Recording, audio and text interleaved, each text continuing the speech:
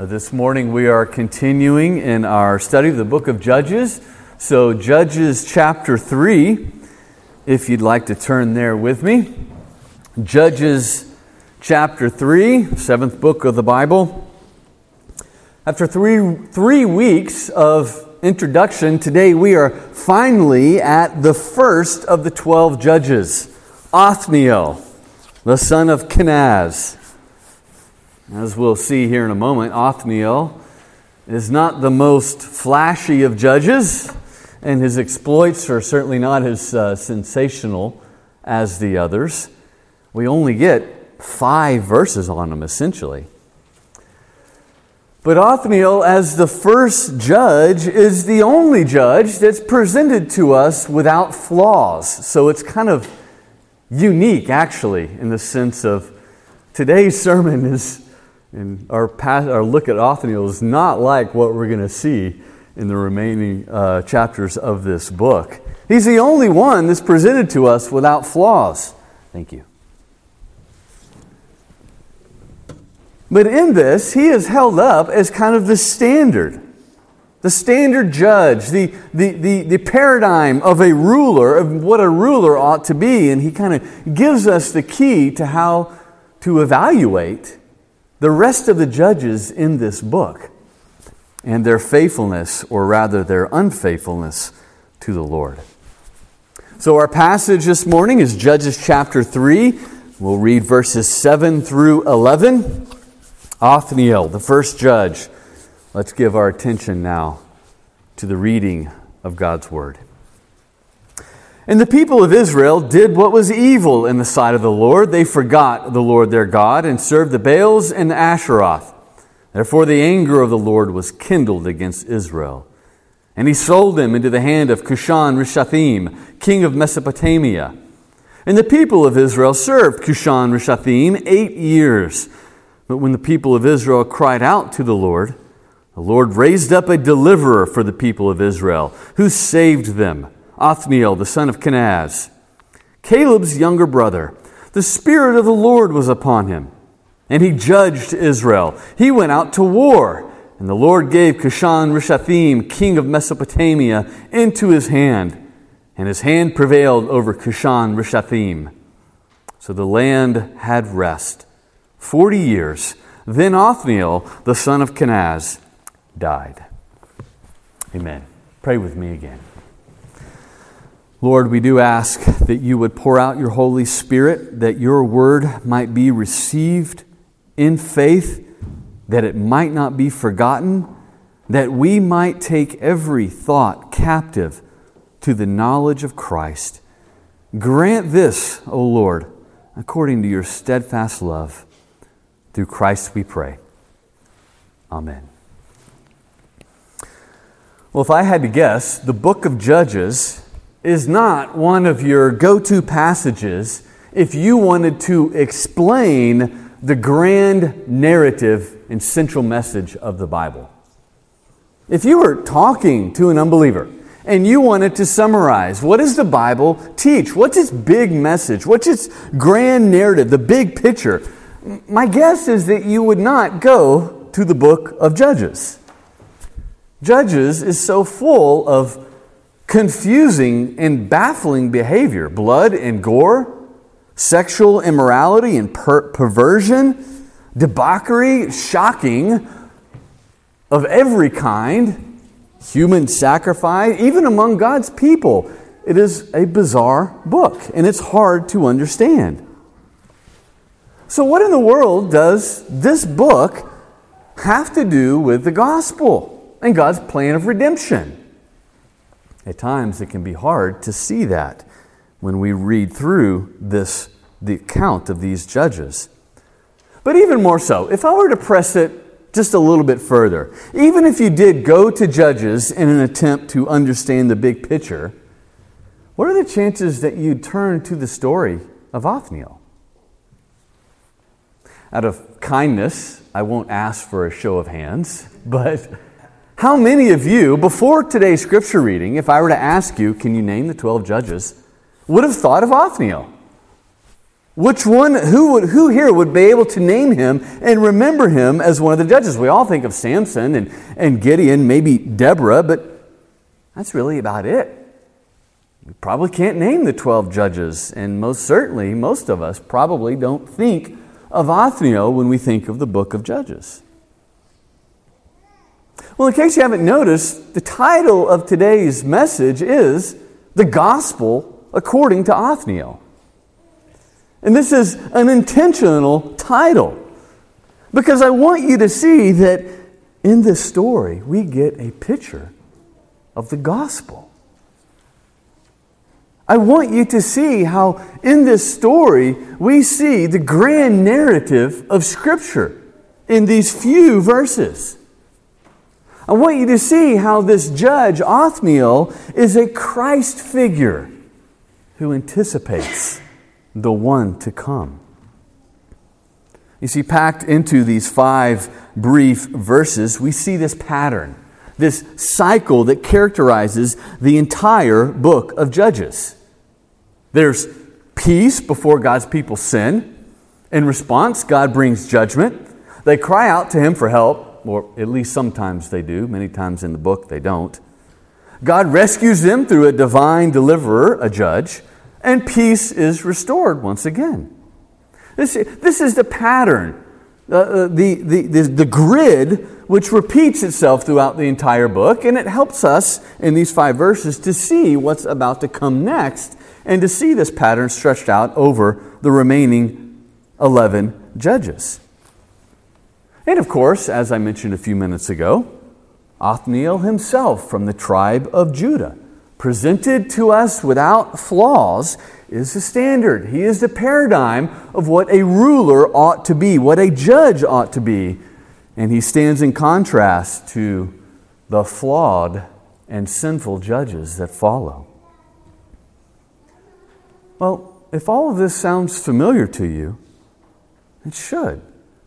Because this cycle also represents redemptive history.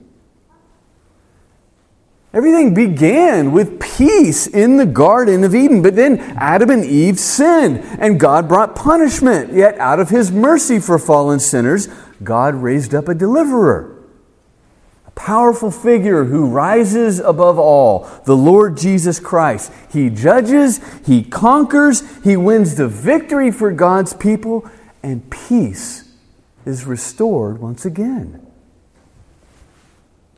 So this morning, I want you to see how this passage preaches the gospel to us. And I want you to see how we can look at it and learn about human sinfulness and about God's mercy and about His powerful deliverance through a human Savior and the great salvation that we enjoy because of His conquering work on our behalf. So with this in mind, let's dive into the details here and see what Othniel has to teach us. And I've got 3 headings this morning to kind of organize our thoughts. And the first thing we'll see is this: the downward progression of sin. The downward progression of sin.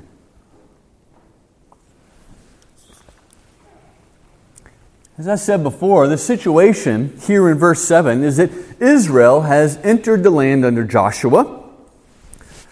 They had peace all around them, even though there were some skirmishes that they needed to clean up. And all of that original generation was faithful to the Lord. But here, at least in this book, is where things begin their downward spiral. There was peace, but in verse 7, the people of Israel did what was evil in the sight of the Lord. They did so by forgetting the Lord and serving the Baals. In the big picture, the bigger picture that is, this of course was breaking the covenant that they made with God and God made with them when they came out of Egypt. This of course is a violation of the very first commandment. You shall have no other gods before me. And the Lord and Him only shall you serve. And so, in response to this, as God said He would do, as God threatened that He would do, The Lord, after the anger of the Lord was kindled, He sold them into the hand of Cushan-Rishathaim. He does exactly what He said He would do in bringing the covenant curses to bear upon Israel. On a bigger level, of course, again in this book we see a repeat, a replay of that original situation with Adam and Eve in the garden in Genesis 1 through 3. Adam disobeys and he breaks the covenant of works that God made with him at creation. And God brought covenantal curses to bear upon him. But I want you to pay attention to how this happens. Notice how the author says, they forgot the Lord their God. That's the root of what they did wrong here. Well, what exactly does it mean to forget the Lord your God? Well, I want to submit to you that this statement has nothing to do with the intellect. All right? They didn't forget, that God existed or what God had done. In fact, in verse 9, we see that they cried out to the Lord eventually. So we're not talking about a lapse in memory. What does it mean to forget the Lord your God? Well, this is a statement that hits at their devotion to the Lord, to the centrality that the Lord was to have in their lives, for the love for the Lord that they were to have as well.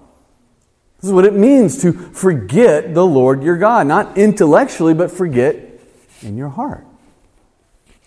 For those of us here who have children or younger siblings, you know exactly what I'm talking about. Why did you eat that cookie without permission? Don't you know that's against the rules? Oh, I'm sorry, Dad, I forgot. Why did you hit your sibling? That's not allowed. Why did you play video games before your chores were done? Don't you know that the rules of this household? Oh, I didn't remember. It's the very common excuse.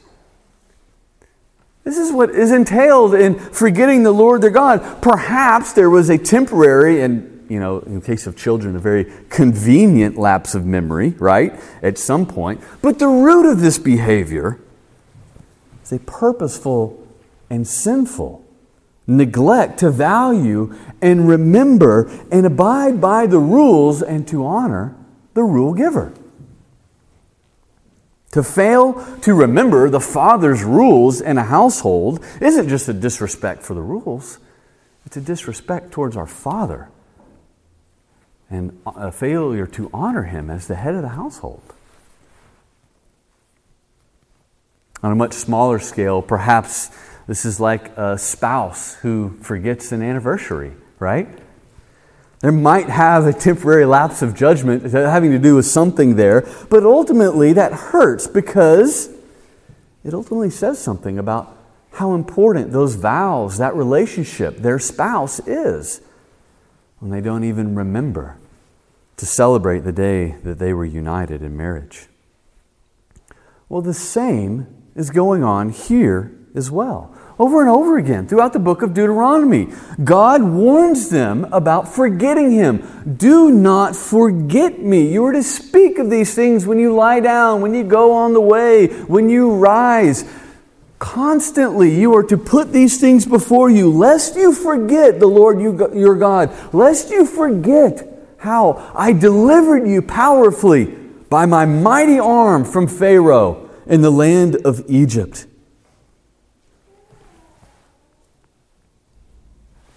He's talking about remembering in their hearts, a failure to remember the Lord in their hearts. Of course, we know from this is that when the Lord is not kept central, we all know this from experience, that, the sinfulness, the flesh that clings to us so closely will always lead us astray. So here with Israel, that's what we have. Because the Lord was not central, because they weren't devoted to Him, they were open and vulnerable to the siren songs of those gods all around them.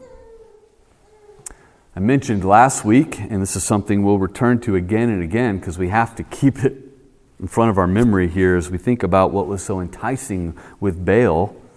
Baal was the rain and fertility god, and Asheroth was his female cohort. And so for Baal to give blessings of rain and fertility, the things that were really pressing and necessary for life in that day and age, Baal and Asheroth had to get together sexually. And that's when blessings would flow down to the rest of us. And so to encourage this, in order to get those things, the worshiper would go to a high place, an altar, and normally have relations with a temple prostitute. And this was an act of worship that was to stir up Baal so that blessings would come. And so when you think about this in relation to Yahweh, here, Baal promised material prosperity, while Yahweh demanded first and foremost allegiance. With Baal, you had worship that was exciting, to say the least, appealing to the flesh. What about with Yahweh? You had to bring a bloody sacrifice. You had to go through rituals of washings and cleansing and all of these things. You had to go through a priest. With Baal, morality didn't matter, but Yahweh demanded the strict code of ethics. See, don't you see how enticing Baal would have been to them? Don't you see how similar this is to the temptations and the false gospels all around us in our day and age? Don't you see how people still forsake the church, forsake right worship, forsake morality in favor of health and wealth and prosperity and sexual freedom? Brethren, let us learn from this, lest we forget the Lord our God. Think about, just in relation to your own sin, how often you fall into sin and you look back and you realize, I've forgotten who I was, who I am. I have forgotten who I am in Christ. I have forgotten the vows that I made in my baptism. I've forgotten the vows that I made in my marriage. I've forgotten His Word. I've forgotten His nature. I've forgotten His promises. What was I doing? This is why there is wisdom in hiding His Word in your heart so that you might not sin against Him. This is why regular communion with the Lord through prayer and the Word of God is central to the Christian life. This is why corporate worship, the church, the means of grace are ground zero for Christian living. Our tendency is to forget God and live in our own strength. Our tendency is to forget our need for continual grace, to forget that this world is not our home, to forget the power of the enemy and his deception, to forget that our hope, our satisfaction, and our identity are ultimately found not in the things of this world, but in the things of God in Christ. Weekly worship is that regular reminder that what's out there does not ultimately represent reality. It does not represent what our lives are most fundamentally about. What is most real about us is our identity in Christ and our place in His body. What is most central to who we are and what is going on in this world is God's Word, God's promises, the Lord's Supper. It's no accident when Jesus commands us to observe this meal that He says, do this, what? In remembrance of me. This is why we ought to do everything in our power to pull up a chair to this table every chance that we get. This is why the Christian Sabbath, the Lord's Day, is so central to the Christian life, because without it, we forget We will forget. And we have no hope to withstand those temptations that are all around us. It is here and with the blessings of His presence that sustain us when temptations are all around us, and when we neglect those means of grace, when we forget the Lord by allowing other things in life to become more central, that is the first step. That first step that will inevitably lead downward. That's what we see here with Israel. They forgot the Lord, and the text says that they served the Baals, verse 7. And what's the result of this? They served Cushan Rishathaim, verse 8. Serve. Cushan Rishathaim means literally doubly wicked or exceedingly wicked. That's what the term means. We don't know if that's a nickname that he gave himself to terrify his enemies, kind of like Ivan the Terrible, right? Alexander the Great. We don't know if it's that, or maybe it's in Israel a nickname that Israel gave him to, in a sense of this was the guy that was brutal. But the point is clear. Whether he gave himself the name or Israel did, he was notoriously wicked and cruel. And God gave Israel into his hand. This is the language of slavery, into the hand. So just think about this. The service of Baal led to the service of a wicked master. Israel was supposed to serve Yahweh. That's why they were delivered from Egypt. That's why they were freed from Pharaoh, that they might serve the Lord their God. But what seems like freedom to them ends up being their bondage. And in the flash of an eye, they are brought right back to Egypt, as it were, under the rule of this wicked king. Let us make no mistake about it. If we do not serve the Lord, we will serve someone. And sin is a wicked and cruel master. This is a downward progression of sin. They forgot their Lord, their God. They served the Baals, leading them to serve in slavery a wicked master. Hi. Hello. Sorry, my phone's talking to me. Great point of transition. But just like Adam fell into sin and was under God's wrath and curse, we see the same thing here as well. So secondly, we see a divine deliverer. A divine deliverer. Look here in verses 9 through 10. When the people of Israel cried out to the Lord raised up a deliverer for the people of Israel who saved them, Othniel, the son of Kenaz, Caleb's younger brother. The Spirit of the Lord was upon him, and he judged Israel. He went out to war, and the Lord gave Cushan Rishathaim, king of Mesopotamia, into his hand. 8 years go by, 8 years of toil, giving the fruit of your labors to a wicked king. 8 years of seeing your sons killed or put into forced labor. 8 years of your daughters and wives being carried off as spoil. 8 long years. And finally, Israel has enough. In verse 9, they cry out to the Lord. As I've argued before, rarely in the book of Judges does Israel actually repent and turn to obedience. And that's no different here either. This is not a cry of repentance. This is not the cry of acknowledging their sin. Rather, this is simply the cry of anguish, the cry of pain, the cry of misery, a cry that screams out nothing except, we are in great need and distress.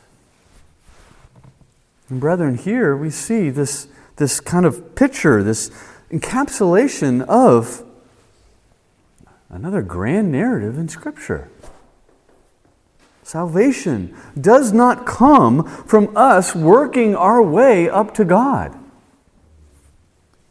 It doesn't come when we, come to our senses and right ourselves, and then God is pleased to act. All throughout Scripture, it is God who reaches down to us and rescues His people from anguish. All throughout Scripture is God coming to us when we are unable to go to Him. What's on display in this is the grace and power of the Lord, not Israel's deserving of it, not Israel's repentance, as we see in verse 12, as they soon return to their sin once again, as they do again and again and again in this book. And yet, amazingly, God still rescues them again and again and again. He still delights to show mercy towards them and kindness and salvation despite the fact that they've used up all their chances, as it were. Despite the fact that they do not deserve anything. All that God requires of us is to feel our need of Him. And that's a picture of what we see here. But notice how in the story the tables are suddenly turned. First, the Lord gave Israel into the hand of Cushan-Rishathaim, and now He gives Cushan-Rishathaim into the hand of Othniel. See the literary device there? The point is that none of this is happening by chance. The Lord is the one who holds all the cards. He uses Cushan-Rishathaim to punish Israel, and then He turns and uses Othniel to punish Cushan-Rishathaim. The actor in this drama is not Israel. It's not Cushan-Rishathaim, and it's not even Othniel. The main actor of this drama is the Lord. He raises up and removes kings. He empowers His servants to fulfill His divine purposes. But although we have no details of the battle or the victory, what can we learn here about how it is that Othniel saves Israel? A few things I want to point out. We see that he's the son of Kenaz. This means he is a Kenite. Kenites were not native Israelites. They joined up with Israel in the conquest, and essentially they were adopted into the tribe of Judah. Perhaps in some respect this foreshadows the inclusion of the Gentiles, right? That Jesus Christ would bring in the new covenant, kind of like, maybe Ruth the Moabite being included in the messianic line of Christ. But more importantly is that we understand from chapter 1 that he was a man of great strength, of great character, of great honor. We'll consider chapter 1 in just a moment. But what the writer really wants us to know also is that Othniel was Caleb's younger brother. That could mean maybe he is a grandson of Caleb, or it could mean he's a nephew of Caleb's, something like that. We don't know for sure, but it says simply Caleb's younger brother. He is related to Caleb, that obedient and faithful servant of the Lord. But the main point, everything that we need to know about him is found in verse 10. The Spirit of the Lord was upon him, and he judged Israel. This is the key to his success. The Spirit was upon him. God sends forth His Spirit and raises up and empowers a deliverer. God sends forth His Spirit and uses a human agent to accomplish His purpose in salvation. Now, of course, the Spirit of the Lord, it's not to be equated with the indwelling of the Spirit in the New Testament. This is not for personal holiness or sanctification. But this is typological. Typological for us. The Spirit was divine agency, power, potency to wage war against the enemies of Israel. In a similar sense, we can say that the Spirit is given to us so that we might wage war, not against physical enemies, but against sin, Satan, and the flesh. But the point, again, the hero of the story is not Othniel. The hero of this story is the person of the Holy Spirit. Salvation is and always has been from the Lord. The Holy Spirit takes upon Himself the accomplishment of it. It's all throughout redemptive history. Mankind is only a secondary participant, a recipient of the power and salvation of the Lord. But notice how this salvation is completed, is accomplished. In verse 10, we read that He judged Israel, and then He went out to war, and God gave Him victory. Why does it matter that He judged Israel? What does that mean? Before He went out and won the battle? What does the judge do? Have you ever been to a courtroom and seen the statue or the image of Lady Justice? Right? Lady Justice stands with scales in her left hand, a sword in her right hand, and she's blindfolded. Now she's a figure of justice. She bears the power of the sword to punish evildoers, right? But she's blindfolded so she won't show bias or partiality, and she's weighing the scales of right and wrong. So to judge Israel means to determine right from wrong. And in God's economy, to judge means to punish evil and to promote righteousness. In other parts of Scripture, we read that to rightly judge in Israel is to remove the high places of false worship and the false god. And that's what we ought to see with Othniel here. Empowered by the Holy Spirit, he's draining the swamp, as it were. He's cleaning out Israel. He's putting away sin and idolatry, dealing with it, and thus, when he does that, the Lord's anger is appeased, and He gives them victory over their cruel master. Othniel here is acting as a greater Adam. Remember what was set before Adam? The tree of knowledge and good and evil. What is the knowledge of good and evil? It is the discernment, right judgment, right from wrong. The tree was the place of Adam's testing. Adam was called to rightly judge right from wrong, to rightly punish the serpent, to rightly cleanse God's holy place of evil. So where Adam failed to judge rightly, here is Othniel, empowered by the Spirit, victorious. And through this divine deliverer, judgment is wrought and God's people are saved.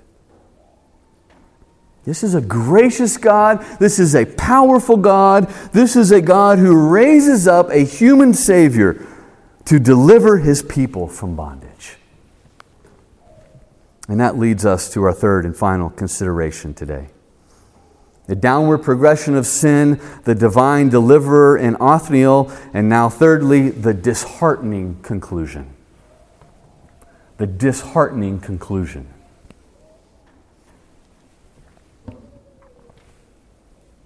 It may seem odd to say that the conclusion of this story is disheartening, because it certainly doesn't look that way at first glance. We read in verse 11 that after this, the land had rest for 40 years. Just like Adam, right? Before the tree of the knowledge of good and evil, he was called to judge rightly, right from wrong, and thus enter God's rest, symbolized in the seventh-day Sabbath at the end of the creation account. That was the reward of the covenant of works that was laid before him. And so here you have Othniel judging right from wrong and entering that rest as the land had rest for 40 years. But in this, Othniel's deliverance didn't just free the nation, the land had rest. That's a reflection of the spiritual state of Israel. The land was free and clean from idolatry. God's presence was among them. That was key there. The need for the cleansing of the land so that God would dwell among them. And of course, for us, that foreshadows the very end of all things. It foreshadows how in the book of Revelation, our eternal state and inheritance is described as our rest. The Sabbath rest of God. This is where God's presence dwells. This is where no unclean is allowed into the land of the new heavens and the new earth. But the problem with this, the disheartening conclusion, is that in this story, it did not last. The story closes with an ominous note. Then Othniel, the son of Kenaz, died. What happens in the very next verse? And the people of Israel again did what was evil in the sight of the Lord. It all starts over again. Though Othniel was God's divine deliverer, he was a temporary rather than a permanent solution to the problem. And brethren, as we draw this to a conclusion, we ought to see how this here now preaches the gospel to us. Who was Othniel really? And why was he so special? It's because he is a picture of the Lord Jesus Christ and the salvation that He has accomplished for us. In our bulletin, I noted that chapter 1, verses 12 through 15 are a secondary text to our sermon today. And I think that I did this because I think it helps fill in the big picture about Othniel. Turn there with me, if you will, one page back. Remember how the book opens, the very first verse? Israel asks God, who's going to go up for us? And who does God say? He answers and says, Judah. Here then is Othniel from the tribe of Judah. And in chapter 1, verse 12, we read this. Caleb said, he who attacks Kiriath Sepher and captures it, I will give him Achsah, my daughter, for a wife. And Othniel, the son of Kenaz, Caleb's younger brother, captured it. And he gave him Achsah, his daughter, for a wife. When she came to him, she urged him to ask her father for a field. And she dismounted from her donkey, and Caleb said to her, what do you want? She said to him, give me a blessing. Since you have set me in the land of the Negeb, give me also springs of water. And Caleb gave her the upper springs and the lower springs. You see, one amazing aspect of this story is that just as we see throughout Scripture, it's an outsider, a Kenite, and a woman, someone who was marginalized in that society, who end up being the example of true, genuine, radical faith in contrast to the rest of the nation of Israel. And here we have Othniel. He captures the castle and he wins the girl, as it were. And he takes an Israelite for a wife, which is in contrast to men like Samson and the disobedience of the rest of Israel that we read at the end of chapter 2.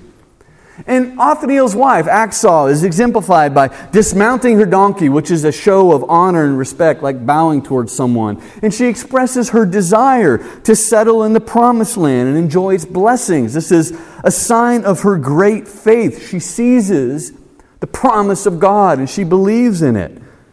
So in this we have Othniel exemplifying what a leader should be. He is filled with the Spirit. He judges Israel. He cleanses the Holy Land through holy war. And he takes a bride, and together they settle in the land and enjoy rest. And this all teaches us about Jesus Christ. Jesus Christ came from the tribe of Judah. Jesus Christ came from an unlikely place, Bethlehem, the least of all cities, right? The virgin womb of Mary through the power of the Holy Spirit. Jesus Christ had the Spirit without measure. Jesus Christ faced the tree of judgment, the cross, where He became sin for us, and He put an end to sin and ushered in what? Everlasting righteousness. It's through the cross that Jesus judges His people. Sin is rightly punished because He takes it upon Himself. Everlasting righteousness is imputed to us. We are being sanctified and made holy each and every day to be completed at the last day. And not only this, but Jesus Christ too captures the castle and wins the bride. We are the bride of Christ. We enjoy the spoils of His victory. Because of His work, we enjoy the blessings that He has earned. Just like Axel here, we too have a right and a claim to that eternal land of promise and those springs of eternal life in the river of life to nourish and sustain us for all eternity. Jesus as well is that great warrior. He conquered sin, Satan, and death, all the cruel masters over us. He binds the strong man and plunders his house. He stands up in the synagogue in Luke 4 and says, I have come to proclaim liberty to the captives. And the good news about this, in contrast to Othniel, is that though he died, he rose again. He ascended to the right hand of the Father, and so He ever lives and reigns for us. Because He lives, we live. Othniel, like the other human deliverers, were many in number, but they were prevented by death from continuing. But Jesus Christ reigns forever because He lives forever by the power of an indestructible life. And thus He is able to save to the uttermost those who draw near to Him, because He ever lives to make intercession for us. This is the gospel according to Othniel. This is our sin and bondage on display. This is our inability to free ourselves from our masters by nature. This is our call to cry for help and see our need for Him. This is the mercy of God coming down when we are unable to go to Him. This is our natural sin and forgetfulness and need for the Spirit that, unlike with Israel, was promised as a term and a gift of the new covenant, and He keeps us and preserves us to the end. And this is our judge, one who not only takes upon our sin, but fulfills all righteousness and gives that to us. This is God's deliverer, conquering for His bride, conquering and defeating all His and our enemies, ushering us into that land of rest where we will enjoy the eternal blessings in His presence.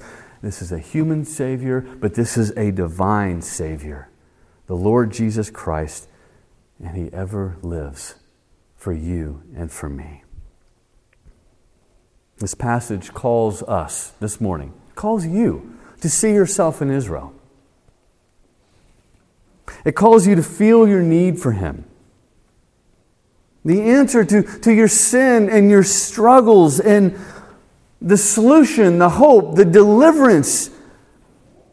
The message of the Bible is not that you can claw and scratch your way up to God and make yourself worthy. If you do that, your sin, Satan will crush you. If you're trying to do it yourself, you will be crushed. You must admit your need and put your faith in another deliverer. Put your trust in God's divine deliverer and rest in His work and His constant, continual intercession for you, even now. That's the message of Othniel. May God give us grace. May God give us faith to see Christ in this passage and to receive Him through faith. Let's pray.